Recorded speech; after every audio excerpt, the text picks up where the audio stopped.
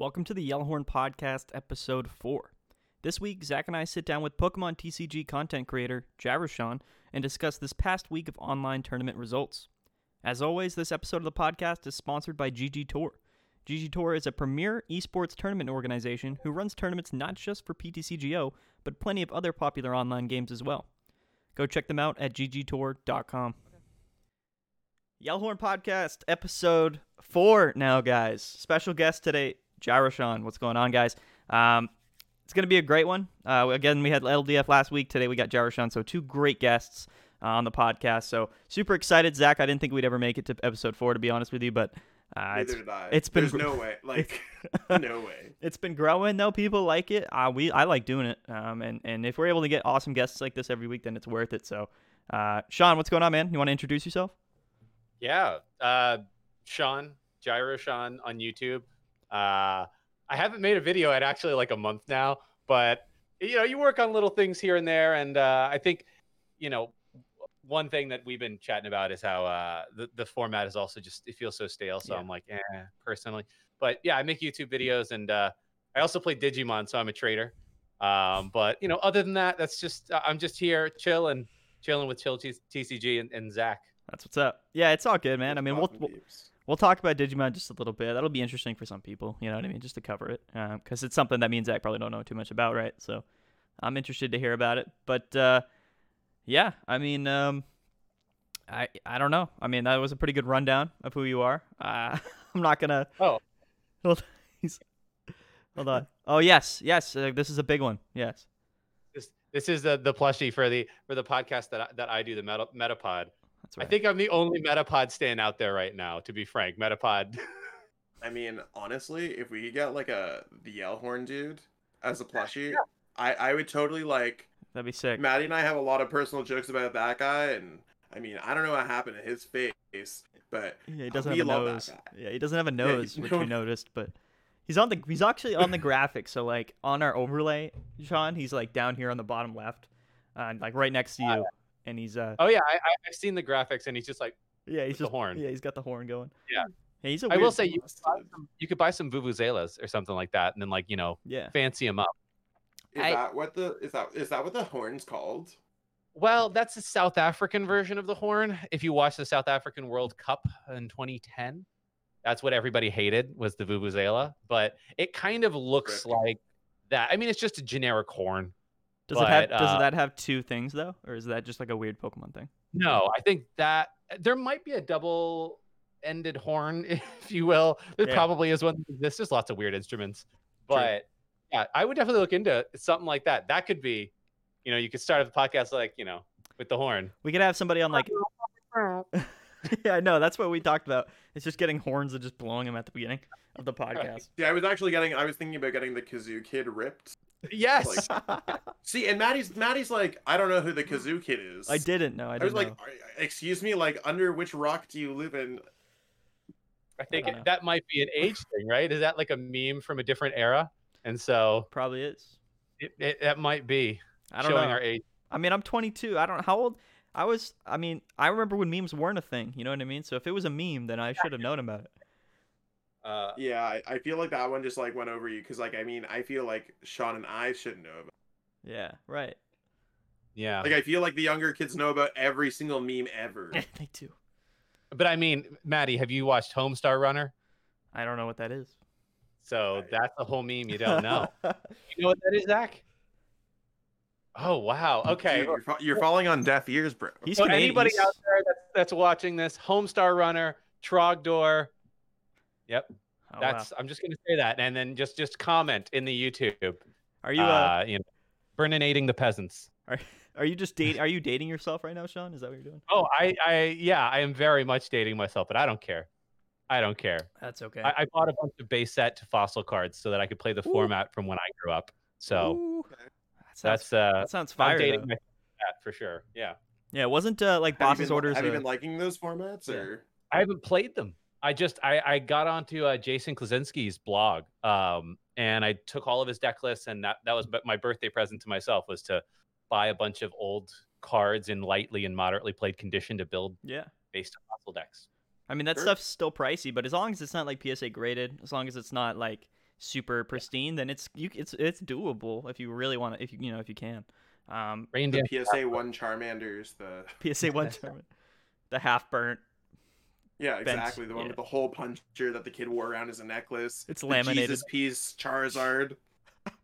I mean, I don't know. You gotta. I mean, it sounds fun. Those formats, like I played a few times with Jason. Those formats at like NAIC or like even before at regionals, and I just like I could not vibe around those formats. It felt really weird. Like those formats are very, very, very weird compared to what we have nowadays. Yeah. Like playing haymaker decks and playing things like that. Um, for me, the only like, and this is probably different for every single person. For me, like the only formats that I could really start vibing on is like when Nintendo took over. Everything else for me before that is just like, what's going on? This doesn't even feel remotely like Pokes. A lot of it's just like a weird, like it's weird mechanics. They were starting off like Yeah, they were figuring it out, you know. but Well, I don't know. At the time, like there probably wasn't any other like trading card like game other than like Magic, right? I think that was probably just the I mean, they were literally owned by Wizards at the right, time, right? right. That was who made So trading cards, right? So Pokemon was meant for the kids, and Magic was meant for the adults. right, exactly. And It's what I read on his blog actually, and one of the reasons that I think Wizards may have lost the license or it lost some interest in the older demographics, they limited the competitive scene to 15 and under at They one did. point. Yeah, that was how it was. Yeah.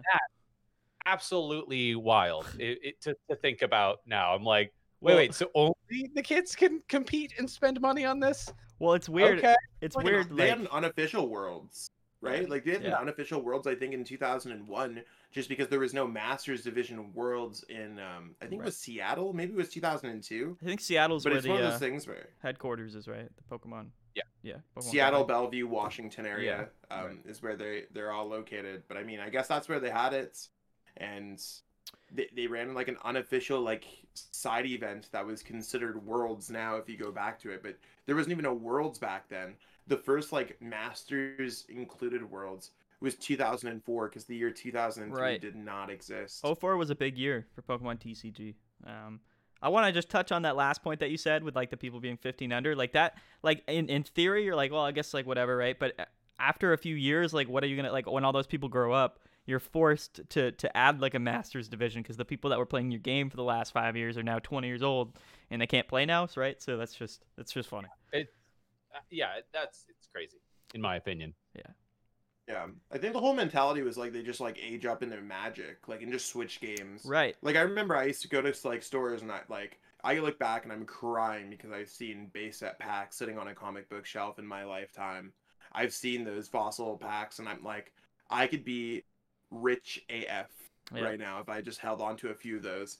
And like the card store owner's like, you'll play Magic eventually, kid. You'll grow out of this kid's game. And I'm like, I mean, I did dabble in Magic a little bit from time to time, but it's just like, Pokemon's the one that's like that's the addiction.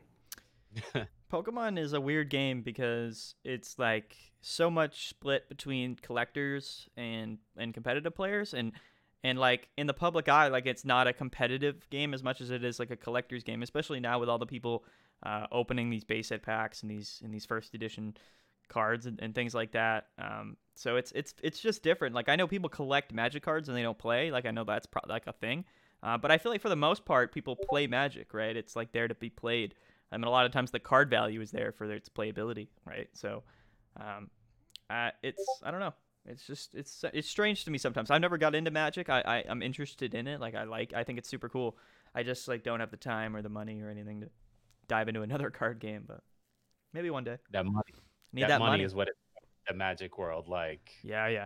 I know. I need that Black Lotus, man. I need it. I need it in my pocket, man. Well, you know what, Sean? I might be getting that. I can maybe spend that YouTube money.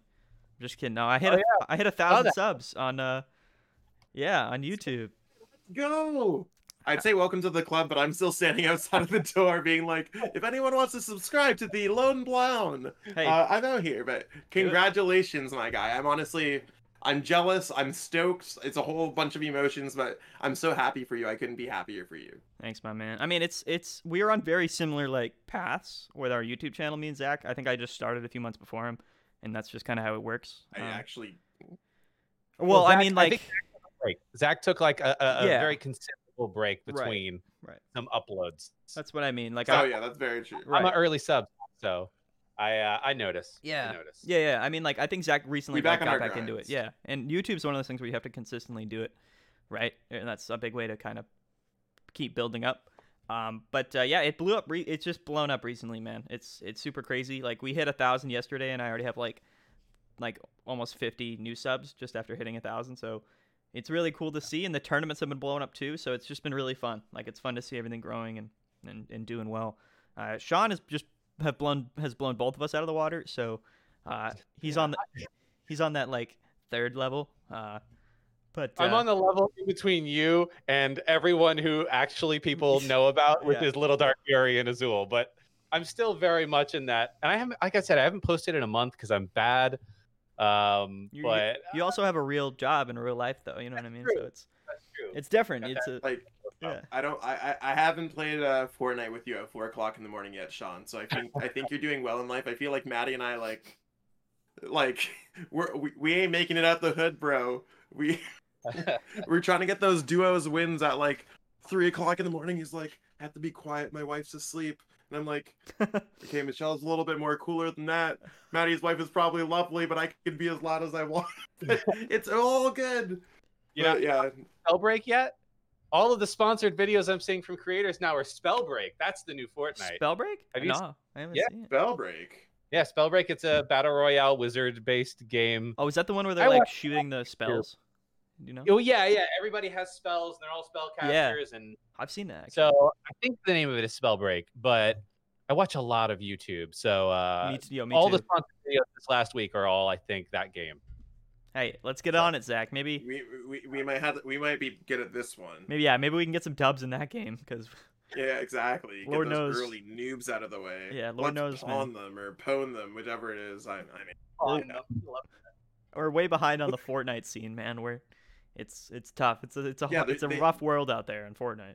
We play with Gabe Smart, and he comes up with all these like cool like kid terms, and he's like, "I'm collecting my mats," and I'm like, "Homie, what are even mats?"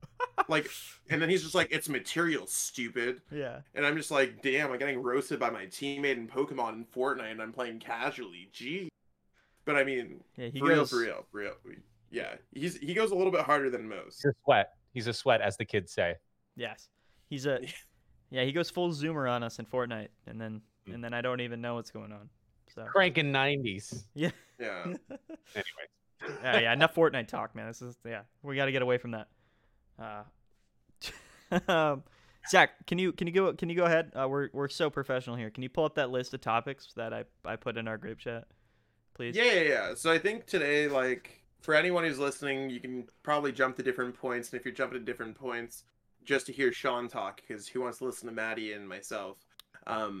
I mean, I think it's one of those things where today on this podcast this week, we're gonna go over tournament results in the past week. In the past week, we saw Chill TCG show us that they are rich. They got that bank. So Maddie, he didn't only run one $300 tournament. He actually was involved with running two between Chill TCG and GG Tour. So I mean, they were pretty big events. 350-ish range for both. Yeah. And I mean, both $300 given out for the prizing. Yeah. So that was cool.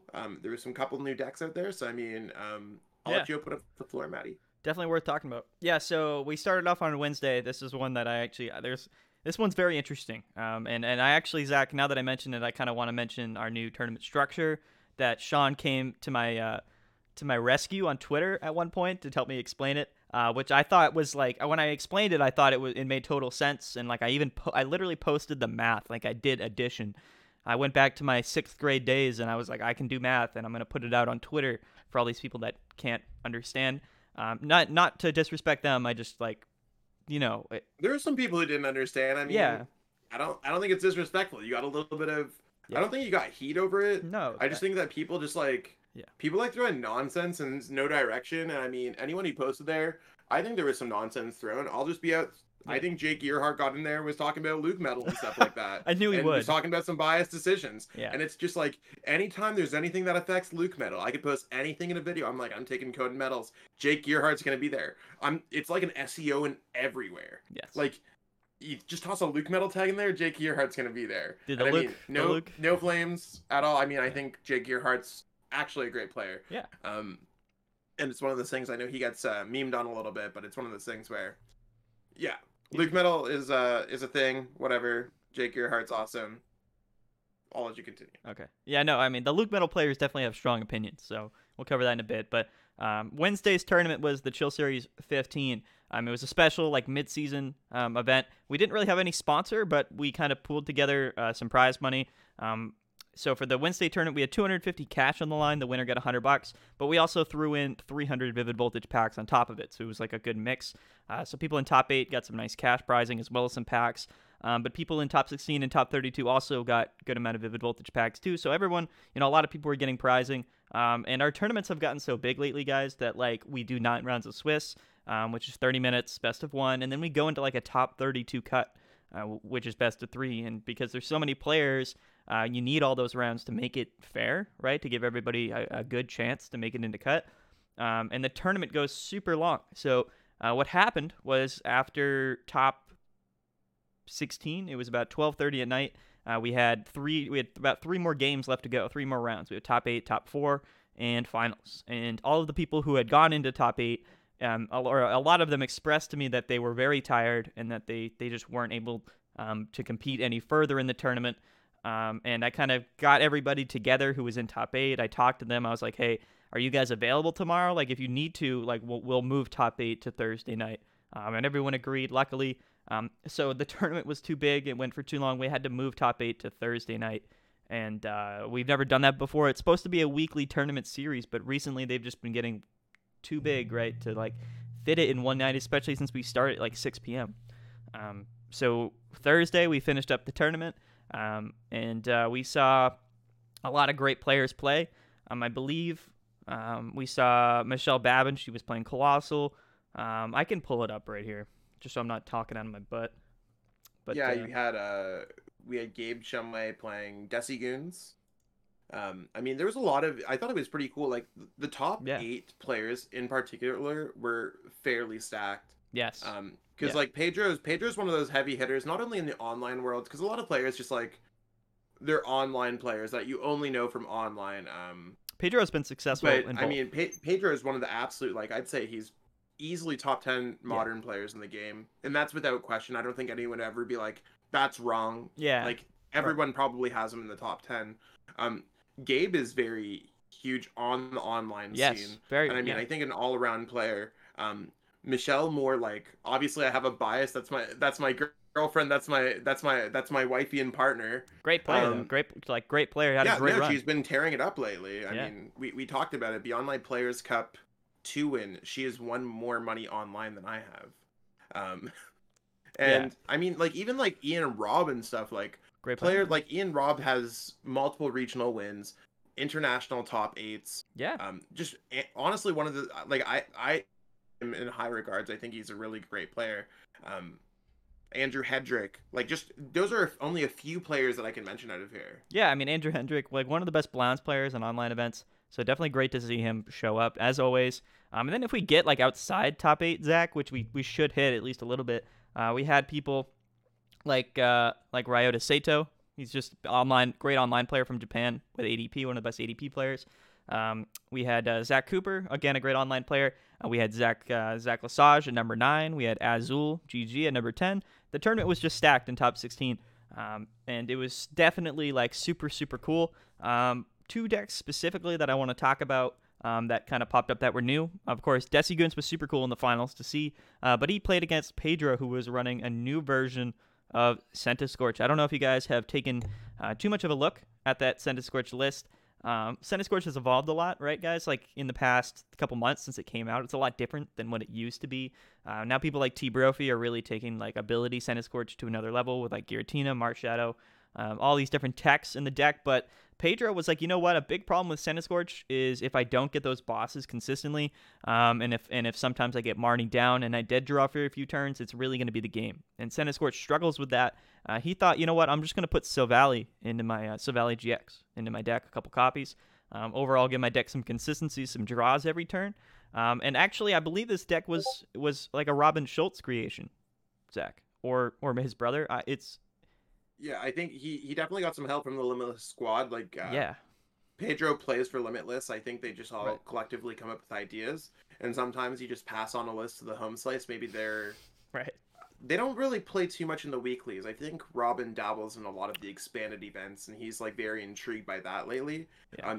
I think Pedro is really the only one out of their group that's playing super actively in the standard events. Right. Yeah. I mean, they're all, of course, all of those guys over at Limitless are fantastic players. They're all very busy, maintaining and creating the platform that we all use on a weekly basis. But yeah, I mean, Pedro's list that he used was super cool.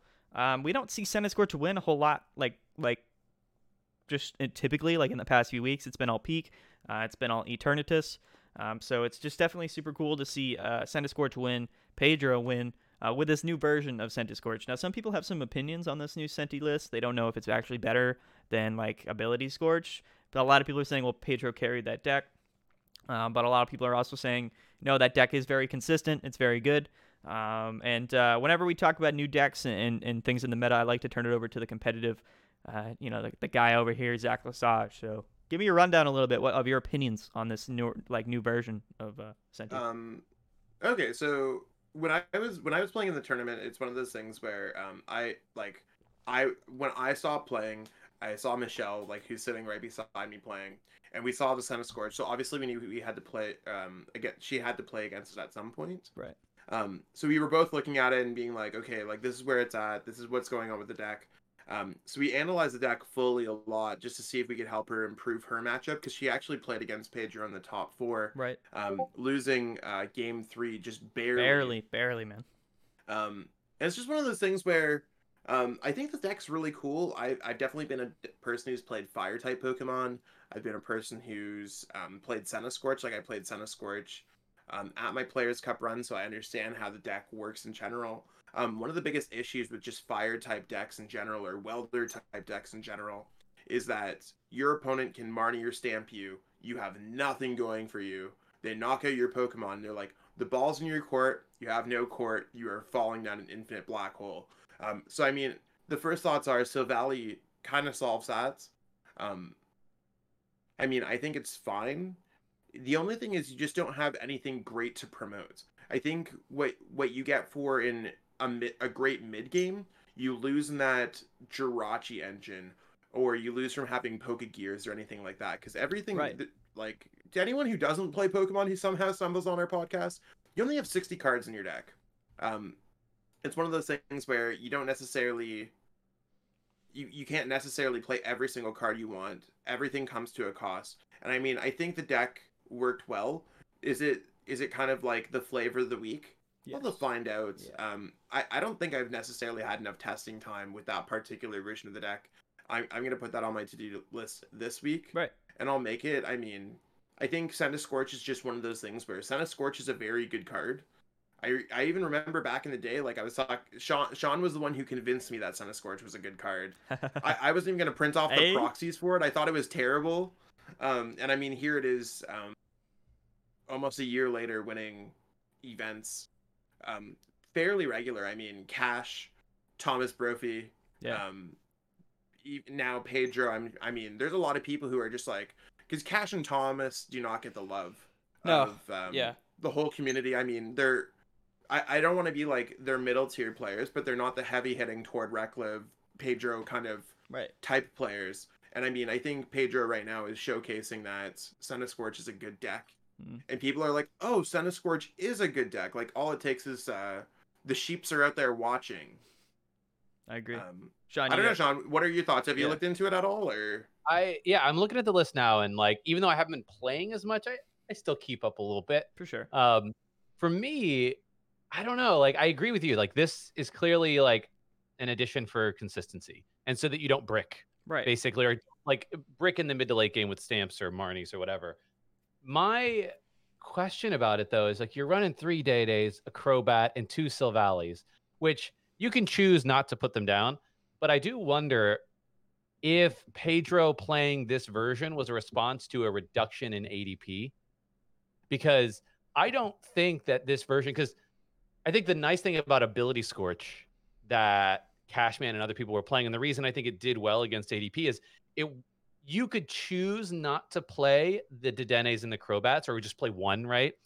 And then the Volcanions and the Giratina and all that stuff, like all of that would benefit you in the ADP matchup because of Yeah, whenever you're and this deck doesn't do that. And I'm just like, I think ADP probably over the long haul probably eats this deck's lunch. He played against one and was able to beat it in the early rounds. Yeah. I looked at the name of his opponents.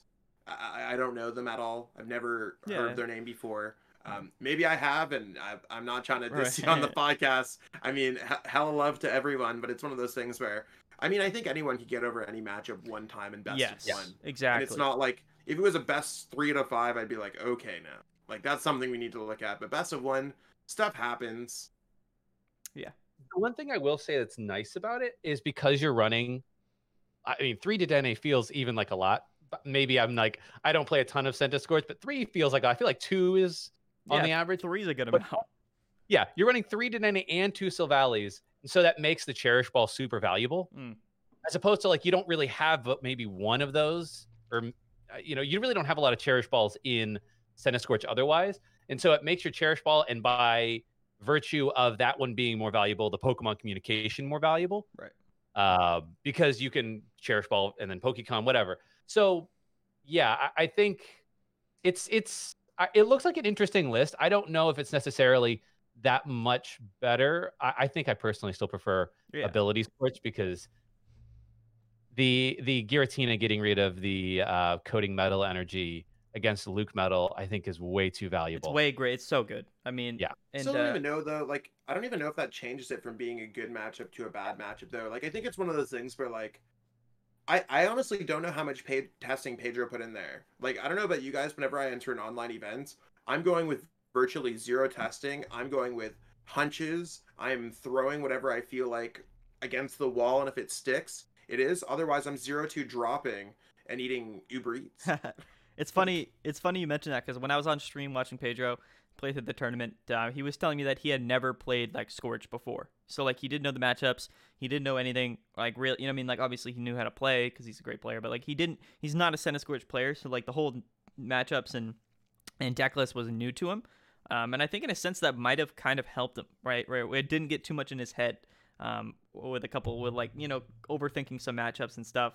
He ended up playing against Centiskorches, like mirror matches, a lot throughout the tournament, which kind of also hyped up this new Centiskorch build. But I think for the most part, it was him getting, drawing some cards, like being pretty fortunate, which I think that deck helps with, and just sort of overall being a good player. But one thing that like I noticed with this deck is like it's consistent draws, right? So like every turn drawing 2, 3, 4 cards is fantastic. But like without Jirachis and without some of the other techs, like it's just a little bit strange, because of course he's got Volcanions, right?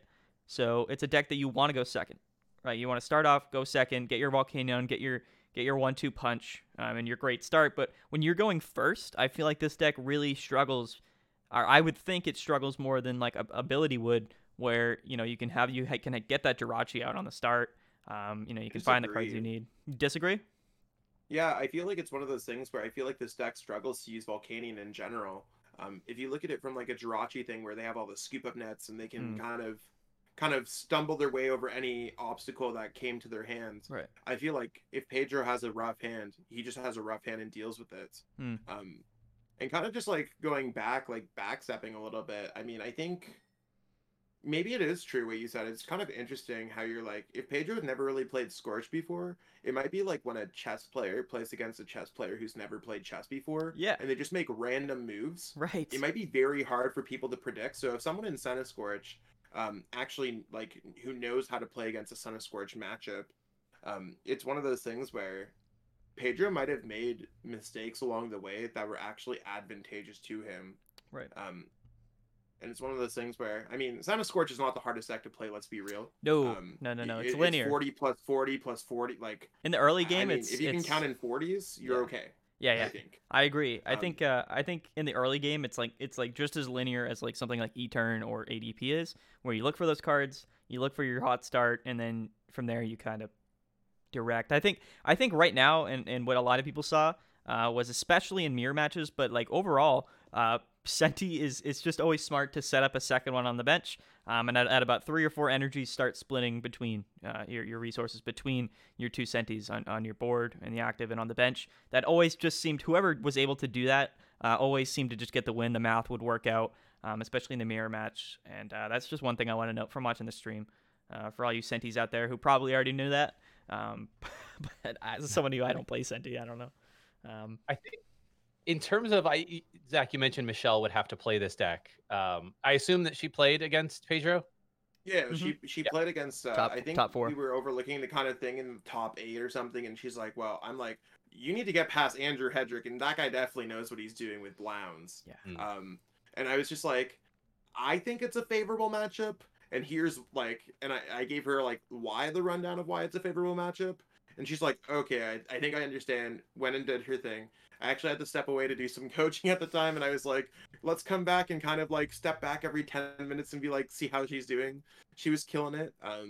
And then I was just like, we were like looking over for the Sana Scorch match. She played in the top 4, yeah. Because I was going to say, I actually think, it may be that to your point about this deck being a new style, and then it thus, you don't really know what the right way to play your deck against it is. And Colossal also being a deck that is not as meta as much. I stand Colossal as well when it came out, but it clearly hasn't been like that popular. Yeah, I agree. But now with Zach and Michelle and the recent success it's seen, but I think that Colossal, if you have the right build and get the right draws, I think Colossal also has a good matchup against this Cinescorch VMAX because you have 3 2-prizers that are weak to fighting, and you can one-shot them for 1 energy. Right. Yeah. So we'll talk about that for sure. I mean, of course, this new Senti list, it's hot. It won. We'll talk about it. But the other deck that I wanted to mention was this Colossal deck that Zach and Gabe and Michelle and Danny helped with, or whatever the whole testing group was. It was really just like Gabe myself. Yeah. Okay. We were testing it. We talked about it before. I was just like, yo, there's that Funny Bunny tournament on the Wednesday. And I mean, there's something for me, like, I know the name's kind of funny. The name's a little bit childish, but whatever. It's a tournament before, it gave me a pre-tournament before chill. Yeah. And Maddie knows I'm like, I want to play in a chill event. I've literally never played in a chill event. And it's one of those things where it gave me, like, I was just like, okay, I'm just going to take Wednesday off. I can get 2 tournaments one day. Let's go for it. Gabe and I really came up with it, brought Michelle into it. And she was just like, okay, gave a little bit of feedback, whatever. And I mean, the whole idea is just like, I think we're in a hyper-focused metagame right now. Yes. Where nothing is real anymore. I think that's what's opened up the cracks for something like Senna Scorch Silvally to come to the top. Do I think Senna Scorch Silvally is a real deck? I mean, it won an event. But do I think if this was a regional championships, if in real life play was continuing on, this would just be... I don't think it would exist. I don't think anyone would ever get here to the format. Pedro would probably just be running Pikarom. Yeah, right. They'd just call right, it a day. Right, exactly. Pikarom is clearly the best deck in formats, and that's a fact. It is a fact. I will tell anyone that straight up. Like, but now we're in a world where I'm getting bored on a Wednesday, so I come up with the hardest Pikarom counter in the world. And I mean, I don't want to be like I came up with Colossal. I didn't come up with Colossal. I played against a similar Colossal list. To lose in a tournament like last Sunday or something like that. Like, I saw the Mimikyu idea from someone else. I just did it slightly better. And I mean, I was able to come finals at Funny Bunny. Gabe made top 8. Michelle did not play in that event. And then we played in the cash events. Gabe fizzled out. I came 9th. Michelle came 4th. And then even like as late as 4 hours ago, at the filming of this podcast, I played in the Funny Bunny tournament. I made top 4, and Michelle made top 8 with another new version of the deck. The Coffee because Cup. ADP was banned. Yeah, Coffee Cup. Yeah, sorry. Vixen's tournaments. Yes. Check out their tournaments if you're not into a true standard, Well, I'd say. Like, it's one of those things, like... Yeah, or if you're on the other side of if you're a little bit odd, yeah, or the other side of the world, I mean, Right. that makes it a little bit easier. Like, I'm a madman for playing Pokemon at 3:30 in the morning and whatever, and trying to continue my Sunday on as normal. But, no, Cole's just, I don't know, I just had a hunch that Cole is really well positioned nowadays. With It is. Pikarom being huge. Pikarom, for a lot of the tournaments leading up to this past week, was the E-turn number as well. one played deck, and kind of like ADP is like took a notch down. Yes. Eternatus also kind of took a notch up. Yep. So you had Pikarom, Eternatus, Welderish decks. Yep. And then it kind of fizzled down into like everything else that Zacian. just exists. Yeah. My honest thoughts on Colossal now, to anyone who just straight up, I feel like Colossal's a slightly better Luke metal, and I might change my mind on that. I think that it has a very significant matchup spread. Like, I think I'm 6-1 against ADP in tournament or something like that now. So I mean, I feel pretty confident in the matchup. Most players who are playing ADP nowadays are not necessarily the strongest players in the tournaments. Mm-hmm. So not to say they're easy pickings, but it's not like I'm playing against Pedro Torres. And they're playing to every single out. A lot of players are playing on autoplay, or a lot of players are just running off stock lists. Stock lists don't typically have stadiums. Wondrous Lab can just tear their deck apart. The Centiskorch matchup is weird. I don't necessarily know if I'm comfortable or not. I don't even know if I want to go first or second in that matchup. Like, I have so much HP that I don't even know what to do with it. So even if I let them go second, maybe me getting the turn 1 energy is advantageous. That's like where my testing is going this week. Yeah. Very interesting, actually. That's a very good point. But yeah, if you guys have any thoughts on that, feel free to weigh in. Like, I haven't thought about it more than Volcanion going second seems scary. Like, it is. I'm trying to think about the math, right? If you let them go second, assume they have the best turn Centiskorch has ever had, right? Yeah, like 3 and 2 on their first turn. So 5. they get 5. And they can So get that's 3. That's 240, and then another 3 energies would be 360. Which is not enough if you have buff padding. Or if you have double stone. Yeah, double stone. I wrote like a pretty like long continued tweet last night, and I was like, I don't think buff padding really matters. Now in that case, with Centiskorch's popularity, it might matter. But the thing is, like, the only play, like, Michelle lost to Pedro, which, I mean, I think Pedro's a fantastic player, and could have gone either way. I was watching earlier stream this morning. It could have gone either way. Yeah, I honestly believe that matchup could have gone either way. Yeah. I played against a few Centiskorch throughout, and I was fine. She played against Centiskorch, I think, even earlier in Top Cut. She was fine. And then I lost against Cash. So, I mean, between Cash and Thomas are easily considered the best Centiskorch players, where all they do is live, eat, and breathe Centiskorch. Yes. It's just one of those things where I feel like if they know what they're doing with Centiskorch, I'd say it's slightly unfavorable at this point. I used to think that it was more favorable than that. But I'm going to work on the matchup this week. Everything else seems really good. Like, you lose to Luke Metal and Desi Goons because you don't really have any counters towards that. But you do auto-win Pikarom, and you do auto-win Eternatus. You do have a extremely favorable matchup against Blacephalon, Cracephalon, Welder Toolbox. I think you have a favorable matchup against ADP. And Centiskorch isn't even that bad. You also auto-beat, like, Mad Party if they don't play a stadium. Yeah, right. Good point. So it's one of those things where, like, in change their decks, I think Cole is easily tier 1. Like easy tier 1. I got 4 top cuts out of 4 tournaments in the past week, 2 of them being 350 person tournaments. Mm-hmm. A second place, a top 4 here or there at the small, like, Funny Bunny and coffee cup tournaments. But I mean, even Michelle went 2 out of 3 for top cuts. And I mean, I'm one of the bigger players in the game for sure. Michelle, she knows what she's doing in Pokemon, but no one would be like, she's a Tord Reklev-esque player. I mean, for her to get a top cut at a 350 person event coming top 4, and even at the Coffee Cup, it's pretty huge. So I mean, I think Cole is like the real deal.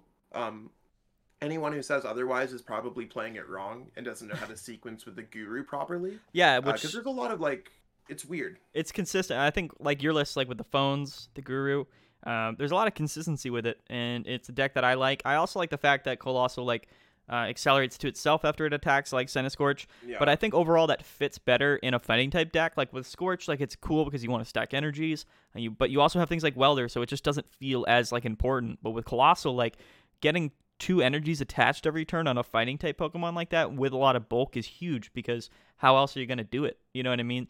And I think that really puts the deck over the top. I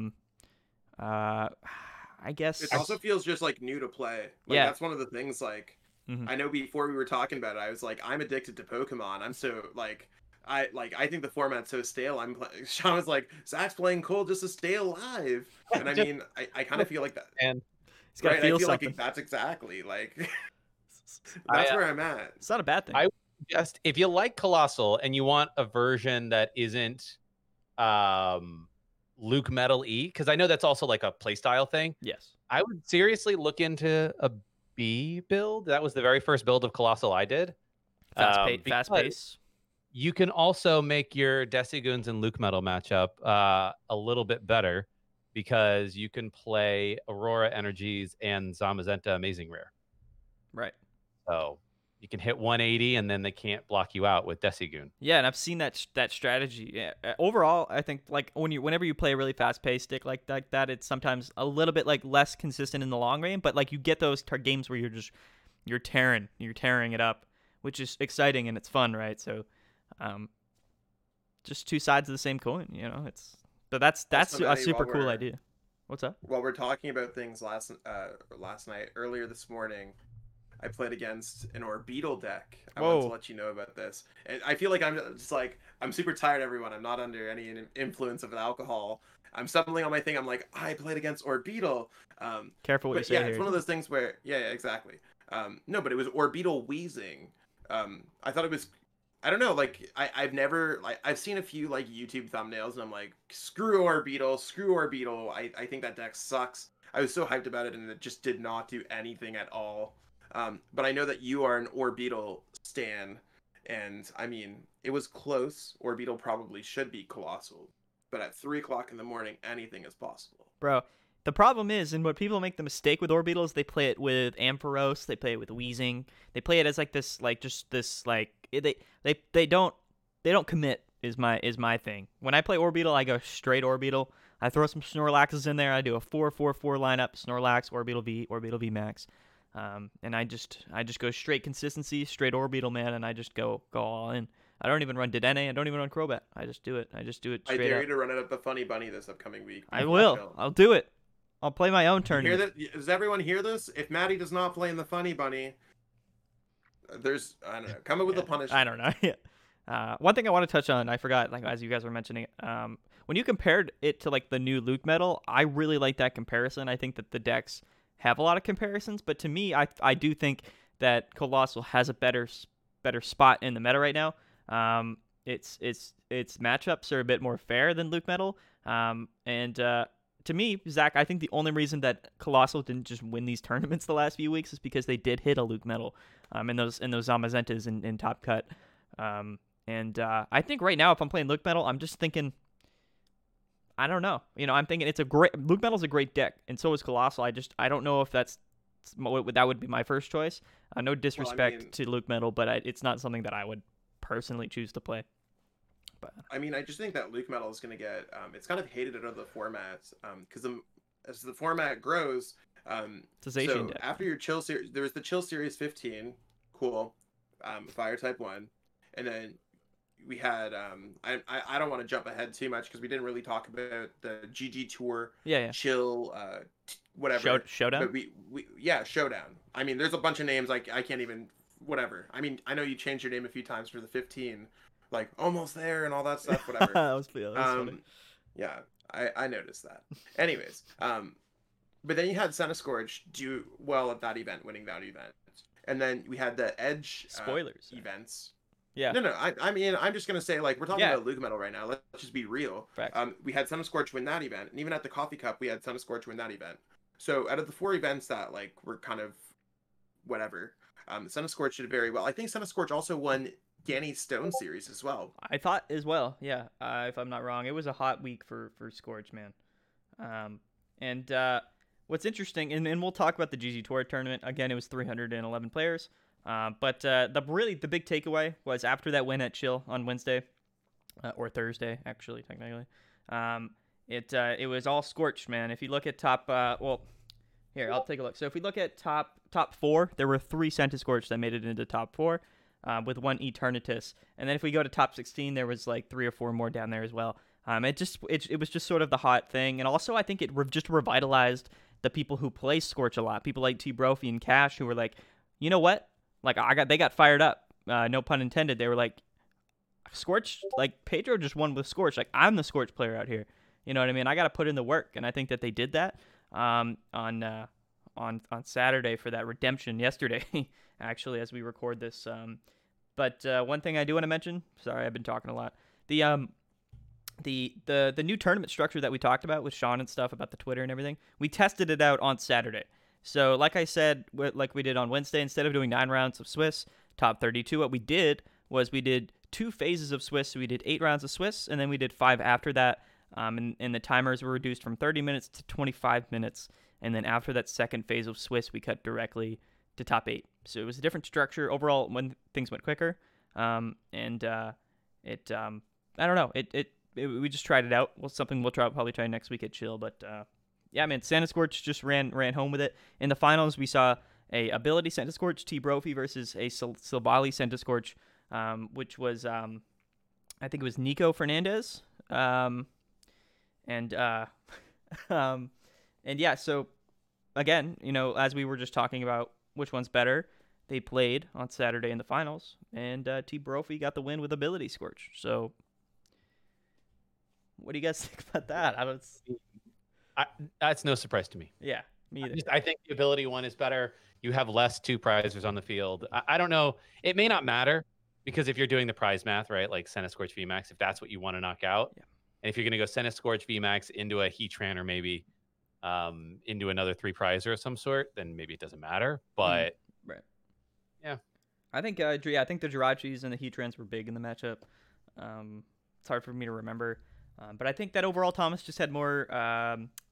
He felt more comfortable in the matchup, in the Ditto matchups. Whenever you see a Centimirror, it's just like which big Fire Snake's gonna slap harder. You know what I mean? It's kind of just how it is, but. Someone's got to win, right? Yeah. So, yeah, again, this tournament, I don't have much to really talk about. It was a Scorch Fest, and yeah. So did the tournament end up being shorter? Did you time it? It was tough for this tournament, because with this tournament, we take multiple breaks. So like when we did when we went into phase 2, we took like a 15-20 minute break. Before cut, we took like a 30-minute break. And then when we, for top cut for the GG Tour tournaments, we stream every match in Top Cut. So you have people wait for every match that you can stream it. Got it. So it's tough overall. I think if we were to play like on like a Wednesday night, we would probably not do as many breaks. I think people would probably want to try to wrap it up. But I think overall, definitely the Swiss stuff went faster than if we were to like go all the way to top 8. Like, you know what I mean? Like, yeah, I think. That's why I made the comment. I was like, breaking it down to an 8-round, 25 minutes a round thing. I think the tournament structure you're talking about benefits the most people. The most, meaning like the fewest number of people are going to make phase 2 and then top 8. So if you are like, well, how long is the event? Yeah, I know you don't want it to go to like 4 a.m. or 3:30 or whatever. Yeah. But the change in the structure too also just means that if you don't end up making phase 2, which the majority of people won't, then you should be wrapped up by about 10 p.m. Yeah, it's pretty early. Like, that's actually very reasonable. Right. If you're like, I'm going to enter a 300-person tournament, I got to commit to like not sleeping tonight. No, odds are I'll be done by 10. Right. And it's kind of. I think that's fair. Yeah, I agree. It's just different. We tried to make it as fair as possible, but everyone's going to make their comparisons to doing the second phase of Swiss or 2 rounds of best of 3. But we just tried to make it a bit shorter and a bit more fair for people, or at least as fair, right? And it's tough. Whenever you're a TO, you're going to have to work these things out. But over at Chill TCG, we just have an incredible group of staff members, admins, TOs, players, people that are really helpful and helped us kind of get to that point. But we'll still probably make tweaks to it and everything. So Yeah, I was basically going to throw that out there. I was like, with the way that I think a lot of players can all grumble about how standard is. I mean, in your tournament, I lost to a Pikarom player somehow. And because, like, I was playing Colossal, I lost to a Pikarom player because I dead drew for the first 6 turns of the game somehow. And I mean, it happens, sure. on PTCGO, it happens. And even, yeah, exactly. Yeah. I mean, and then in the next phase 2, I lost to a Lightning Mew, again, an auto win matchup, because I just sat there dead drawing and my opponent got a Crushing Hammerheads to win the game, even when their Mewtwo had damage on it, to hit me for perfection and knock me out. Super, like, cringy losses to me is like I rage dropped because there was nothing I could do. I mean, maybe I could have made the graphic, maybe I could have got some Pokestats points. I was just like, I'm out of contention for top 8. There's no prizing beyond whatever. Right. I don't need pride. Whatever. Do you feel like it would be better though? Which, I mean, doesn't change anything about me. I guess I probably should have mentioned it, but I think 5 and 3 might be better to advance instead of 6 and 2.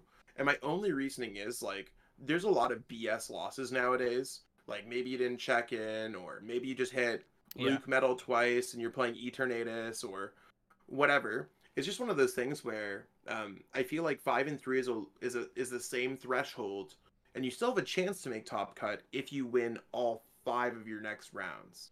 Do you think that maybe like a 5-2-1 deal, or do you think 5-3 is? I feel like if you put it at whole numbers and discourage IDing, you get more of a fair event. Yeah, I agree.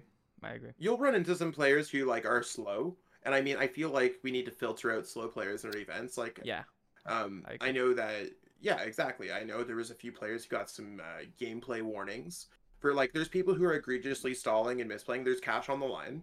There's going to be people doing light forms of cheating, full forms of cheating, whatever. It's one of those things where I just don't think in a world where X3 makes it, ties are going to become a full-blown thing.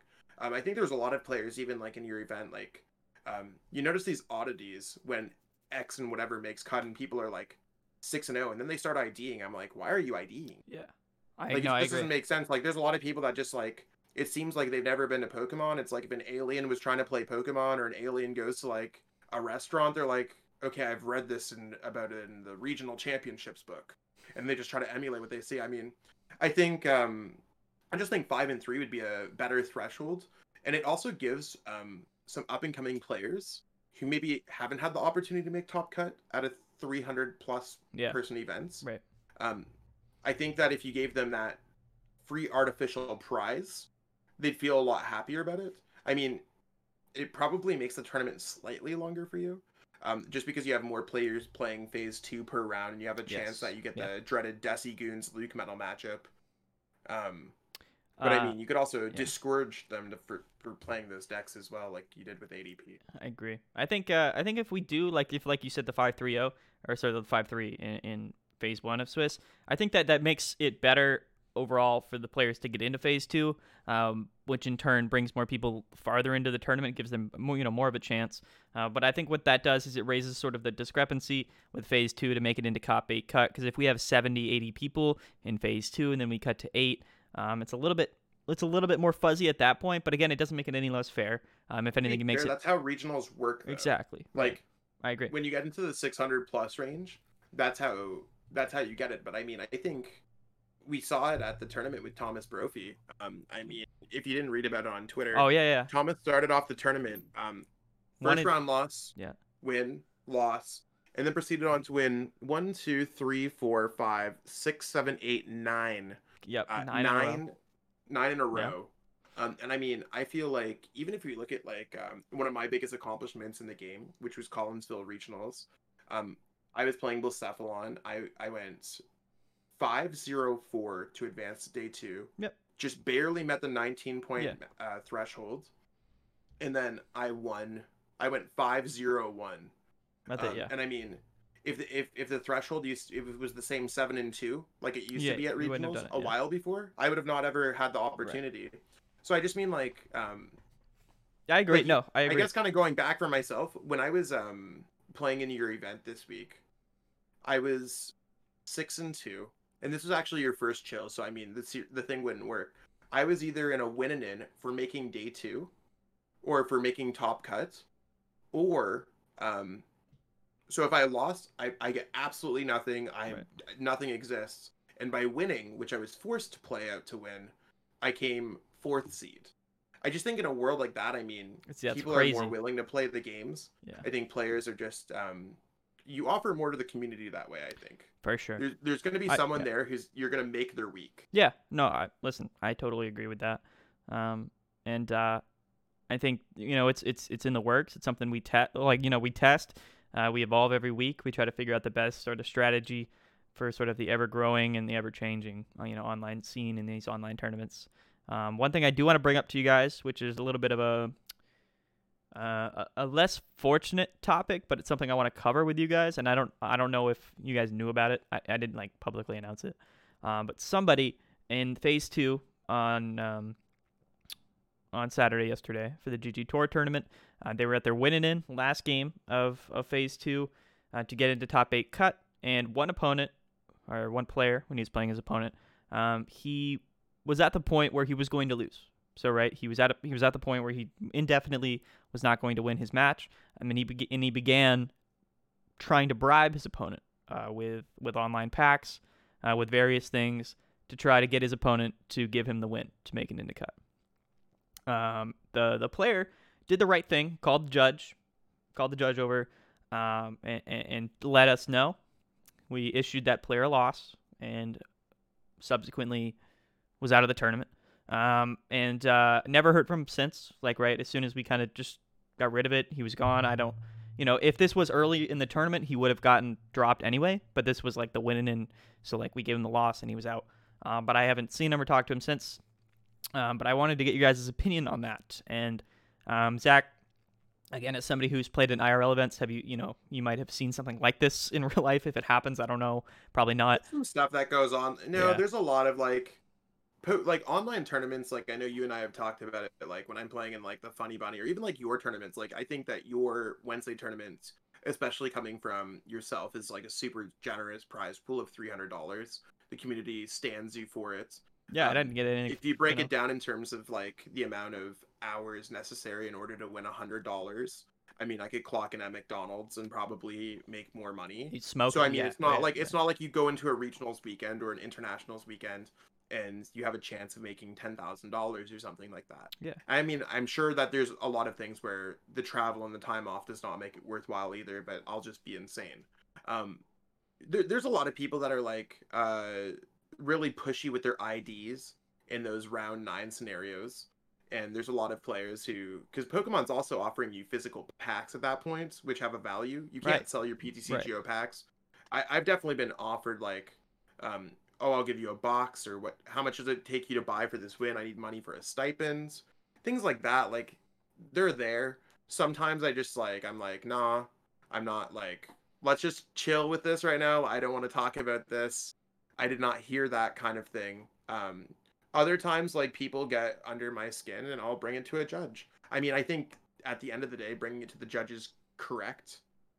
I think that's the best thing that you could possibly do. Yeah. But my whole thing is, in online events, is that a loss? Not that I've bribed my opponent. It's one of those things you're not an official event. At the end of the day, if someone said yes, or even if by offer, I think offering, it's kind of awkward it's how many online packs could you offer me for a win before I even blink at it? It's it was. I just want to know Yeah, no, in this scenario, it was a bit different. I mean, with our events, of course, we follow the standard format. We try our best to just emulate a normal official league cup in a sense, just a tournament. For PTCGO or Pokemon TCG. So in our sort of rule set, we wouldn't allow it. And the scenario was a little bit weird where the guy played. He had all intention of trying to play and trying to win. And once he knew he was going to lose in the middle of the match, he tried to get his opponent to scoop for him by bribing him. We weren't okay with that. Personally, it's not something that I would have, I would have given him the game loss. I don't know if I would have dropped him from the tournament maybe if he did it in other rounds. I would have been hey, don't do it again. you're going to get the loss. You know what I mean? It's just not something that we want to endorse in the community and in our tournaments. Sure. No, I mean, I think that's fair. Like, I mean, at the end of the day, I really don't know what you could, like, Yeah. We're talking about an unofficial tournament, no stipends, no nothing. Yeah. Like, I know. That's I the don't know, it's thing too. interesting. It's like, you know, he was bribing him to potentially win $10 or potentially $100. Like that was the range. And Sean, what are your takes? yeah, let me know. I mean, I agree with Maddie in that, like, the idea of offering somebody a bribe for these tournaments, like, I get it. I don't even know if it was for the money. I can't predict Right. what this person is doing it for, but some of it may just be like, hey, I've never made top 8 at a big event like this, and it's a big deal for them. And I get it. Like, Yeah. there's an element of, like, you really just want that accomplishment, right? But it's not really an accomplishment if you bribe somebody, one. So, Exactly. two, Exactly. I also just think that, like, even if it's not, like, it's like ethically, like, it's not that horrible, to be perfectly frank, at a grand scale, right? It's No. not a Yeah. ethical, but at the same time, it's also just like, don't put your opponent in these awkward moments where they have to say no. That's, for me, it's less about the pure like how competitive the tournament is, and more about, like, it's almost a courtesy to your opponent to not put them in that position to I be agree. like, I don't want to have to say no to you. Like, Yeah. ultimately, $100, to Zach's point, you make more money with that amount of time working a minimum wage job. So Right. most people aren't doing this for the money. So yeah, sorry. For me, like to me, my biggest point, which like immediately ran through my head, was like, if this were to get out, if I would allow it, then like, what's to stop people from literally just paying their way to first place at every tournament? Like, if somebody were to come in with a crap ton of money, a crap ton of codes, and every round in top 8, he was like, I'll give you 100 packs. Like, just give me the win. And then just 300 packs later, he's just won the tournament and he didn't even play. Like, what's to stop people from doing that? You accept their deal and you're like, man, those were Hidden Fates packs. Damn. I got bamboozled. Yeah. You leaked my next YouTube video. Pay to win. Pay to win. Pay to win. So yeah, Laserbeam, like a YouTube channel. He does like Fortnite stuff. No. There you go. But he does like lots of. I could easily see, like, to your point, like, there could be like a Logan Paul type person out there who comes in and it's just like, I'm gonna stream and I'm gonna make a whole video about the fact that I bribed every single person to become the best Pokemon player in the world one day. So that's why, it's kind of like the principle of it, right? It's like, I just don't want that to be a thing in the community, and that's why I'm a little bit scared to talk about it here. But at the same time, it's just one of those things where you're here to play. There's not a lot of money on the line.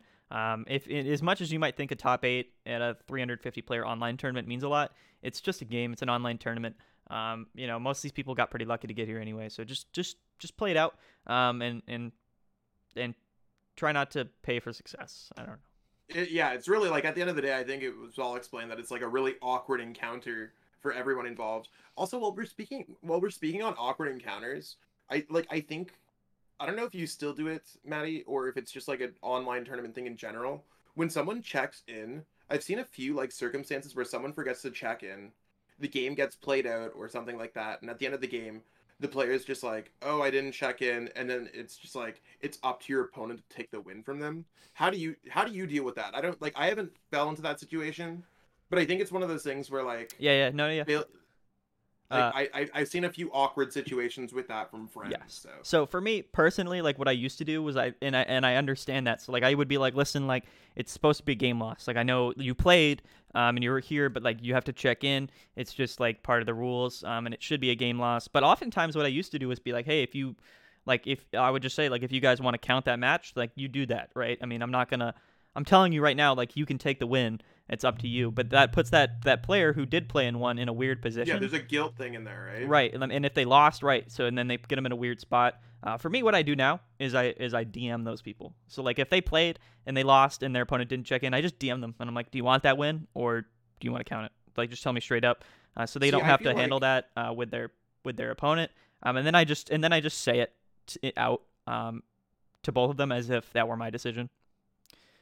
Which doesn't seem like a. I mean, I guess that's fair. I think it's still like a bit of. I think the same way. Like, if I don't know. I just think that's one of those things where, my opinion, it's just better to just give them the loss. black and white, Yeah. give them the win. They didn't check in. Something happens. If they have some kind of like limitless glitch, whatever, maybe have a heart or something if they actually played it out. Yeah. I mean, I think if a player plays, they have the intention of playing the game. That's cool. Right. But I don't. For me, it's just yeah, and oftentimes it's a bit different because we are the chill series. We're chill TCG. So as much as we like to say healthy and competitive, it's like we did. Like if somebody were to there's a few different scenarios. Like I'm just trying to think. Like we don't take things like too super serious. Like I know what happened a few times was some people click the wrong deck when they send their challenge. So like when they go into the game for the tournament match, they're like playing a theme deck or something. And for me, like in other tournaments, they might just give them the automatic game loss for doing that. For me, it doesn't seem fair to give them a game loss when they just make one misclick and they go into a game, but they haven't played. They haven't played any cards. They're just they're immediately like, oh, oops. So what I do is I have them replay it, but I make sure that the person who misclicked gives the coin flip to their opponent, because it's at that point, if your opponent did win last round or they didn't, it just kind of brings it up in the air. So that's what I do in those scenarios, which is again a very gray area. But as the chill series, I just don't want to give people the loss for clicking wrong once. That's a very reasonable penalty though, to be like, hey, I know you misclicked. We're not going to give you a game loss. Just you just give your opponent the option to choose whether or not they want to go first. Yeah. Honestly, if Pokemon is really balanced, which is what they should be, right, with the new supporter rules, etc., it shouldn't make the biggest differences in the world. Right. Yeah. That's a putting a huge asterisk on that one, buddy.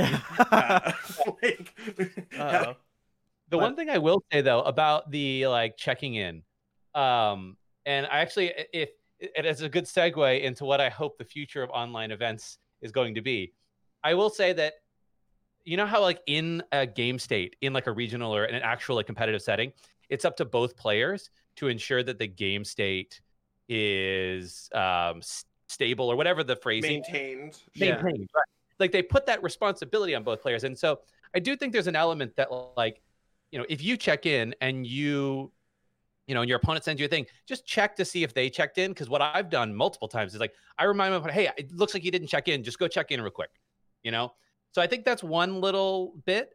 But then outside of that, I do think it's fair to, in certain circumstances, tell your opponent, hey, if you didn't check in, I'm going to give you the game loss here, because if you're going to play the Players' Cup or other events, right, check in too. And that's just good behavior. It's that's a good habit to get into. For sure. For sure. And I have a funny scenario, Sean, now that you mentioned that. We were in Chill Series events, we don't run check-in. We don't do check-in for top cut matches anymore, and here's why. For the after 12 tournaments, Chill Series 12, somebody forgot to check in for their top 8 match. I never thought it would happen. I just I never assumed it didn't happen for 2 months, and all of a sudden one tournament some guy didn't check in, but they played. So they played. He played, forgot to check in, but his opponent knew he didn't check in, so he played out the match. But he played out, but knowing that if he were to lose, he had that card in his back pocket he could play. And it was a very jail-free card. Got him. Yeah, and it was a very strange scenario because I was like, you didn't check in, but why are you guys playing? Because his opponent was trying to kind of play it smooth, you didn't. Oh, I guess you didn't check in, but he knew he didn't check in. They played it out. The opponent who didn't check in got the win, and it was something we had to deal with, right? Because he didn't check in, he got the win. Does it stand? Does it not stand? Long story short, we don't do check in for top cut anymore for that reason. I think that's fair, especially there when you're we all know you played. You all but yeah, earlier rounds, and that to the segue. The one thing that I think is really interesting is I think you talked about it last week with LDF, which was what happens to online tournaments when IRL competitive play comes back. And one thing that I briefly suggested on my pod a few weeks ago, which I want to talk about with an actual TO, right? Of an online big online event, is I think that Pokemon should because we know they're never really gonna update their client to include proper regional style tournaments. Probably not. It's very No. But what Pokemon could do is they could, allow online event TOs to become official or licensed or whatever, and then grant them, once a month maybe, of like a between a regional and a league cup level of CP, and Like a say, like, special okay, event, kind of. yeah, kind of, but it's an online event. So, Okay. and what they do is they say, hey, we Pokemon, we don't run it the same way that Pokemon doesn't run regionals, the same way that Pokemon doesn't run league cups, right? And it's just, but you sanction certain TOs. They have to go through whatever the process is and make sure you have the right judges. Yeah. And you run it through Play Limitless, which is already a well-established. And then if they didn't run it through Play Limitless, I think if you're familiar with how the team challenge is running through arcanine.labs.gg, which is a whole new service that Arcanine has launched, that could also be another service if they really want. I mean, I think Arcanine and Pokemon are a little bit tighter. Yeah. Like, For sure. Yeah, exactly. Like, Carlos and Dana, I'm sure, are faithful with themselves, and they have their home slice Chris there. But I mean, they're definitely in bed with Pokemon in some capacity. Like, they're at every single event, and I mean, they're absolutely crushing it. Arcanine has definitely changed. Like, I know that I've been playing Pokemon since like 05, and it's one of those things where like I remember there used to be times where there was like Twitter online pairings, and I could check from my phone because the TO was tweeting them. Like, I'm talking back in like 2013. Like, we're like, I feel like I'm talking about black and white TVs to my kids right now, and I'm talking about like how cool it was that they like took tweets and put them on like an old school projector, like at these like state championships and stuff like that. So I mean, Carlos and Dana and Chris and everyone at Arcanine Labs, um, they're just doing a great job. I mean, I haven't participated in my team challenge yet, or I just got pushed back to this upcoming weekend. Yeah. Congratulations for making it, Sean. I saw on Twitter. Heck yeah. Crushing it out there, man. It's for a guy who's just been playing Digimon, you're Not doing pretty bad. good in Pokemon. I was gonna, I have been playing a lot of Digimon. In fact, my best tournament result is Digimon, not Pokemon. I got top 16 at basically the national event for Digimon, the official event that they did. It's huge though. You take those. That's honestly, sweet, just dude. like Heck yeah. But if they did that, if Pokemon were to approach big TOs and say, hey, and I wonder for you, Zach, like, if you minimize it so that you still require people to buy online cards to actually compete at a high level long term.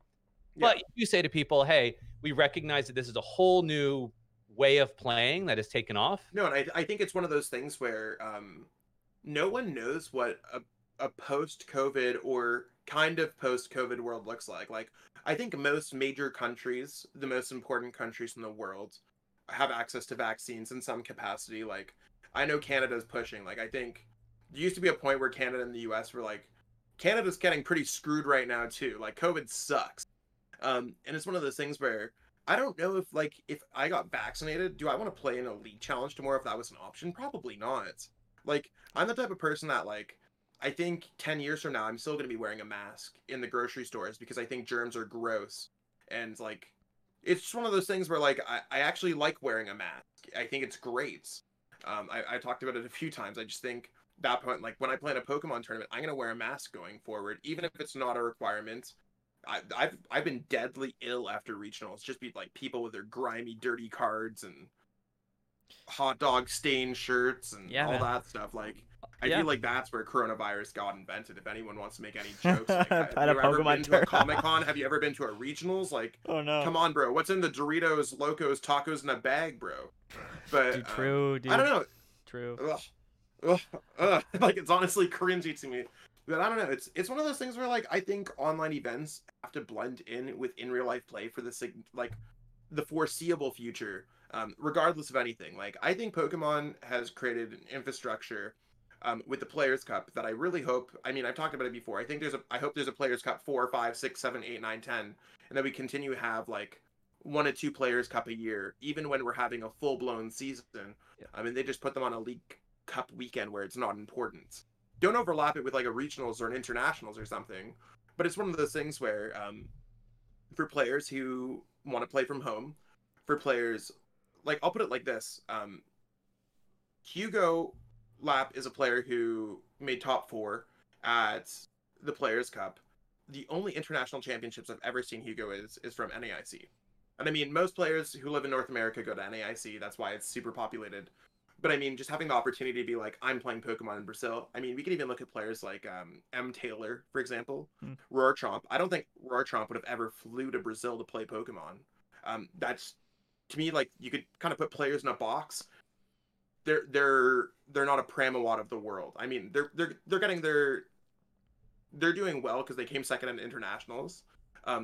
But that wasn't the most expected finish for them at that point. Yeah. And I think it's one of those things where it's awesome. It's a life-changing thing to play Pokemon in a different continent at such a high stakes level. And I mean, I've been fortunate enough to play Pokemon for the better half of 3 years at that level, 4 years at that level. But I mean, I think the Players Cup giving players opportunity where they don't have to drop a few $1,000s to compete at that level is awesome. Yeah, I think online is important. Like it's an important outlet. And just like the Players Cup is an important outlet for the people that like to play in those big official high stakes events. Even though there's not like a lot of money on the line, there's a lot on the line. And as well for the people that like to play in their locals or their local league cups or regionals, where we might have that sort of an outlet for them online as well, every week or every month or whatnot. So I think the online scene's important. Make sure your cat doesn't jump out of the window, Sean. Oh, it's fine. The window is closed. Okay, cool. It's only 30 stories down there. I think the cat lands. I'm in a basement now. I used to be higher up, and I'm in a basement now. So it's it's all good. It's all good, man. Here, just looking out for your cat, bro. Apparently, on the Yellhorn podcast, we only get people who are in basements nowadays.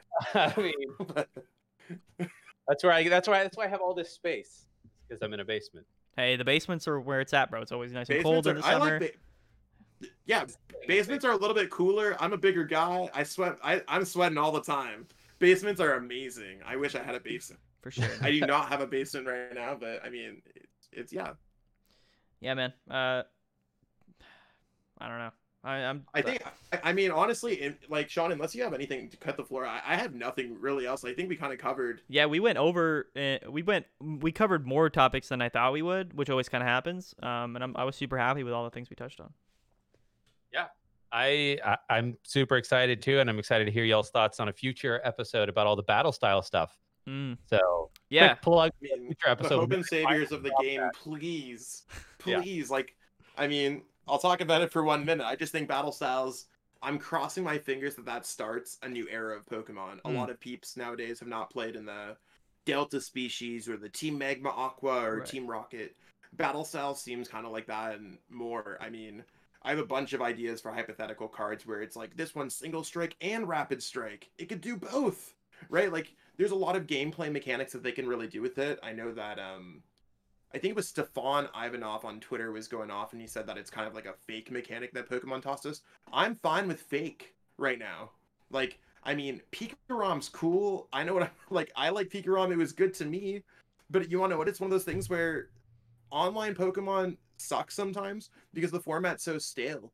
I think I would absolutely be loving online Pokemon if the pandemic happened 3 years ago. Right. When our game had a heart, when our game had a core. And you want to know what? Maybe it's just like you want to know what I'm saying this right now? Maybe if I played Buzzrock and Deciplume for hundreds of events for the better part of a year, going into a full year within a month or so, I think it's one of those things where I don't know. I just don't know if it's because we all play too much Pokemon. The format gets really hyper-focused.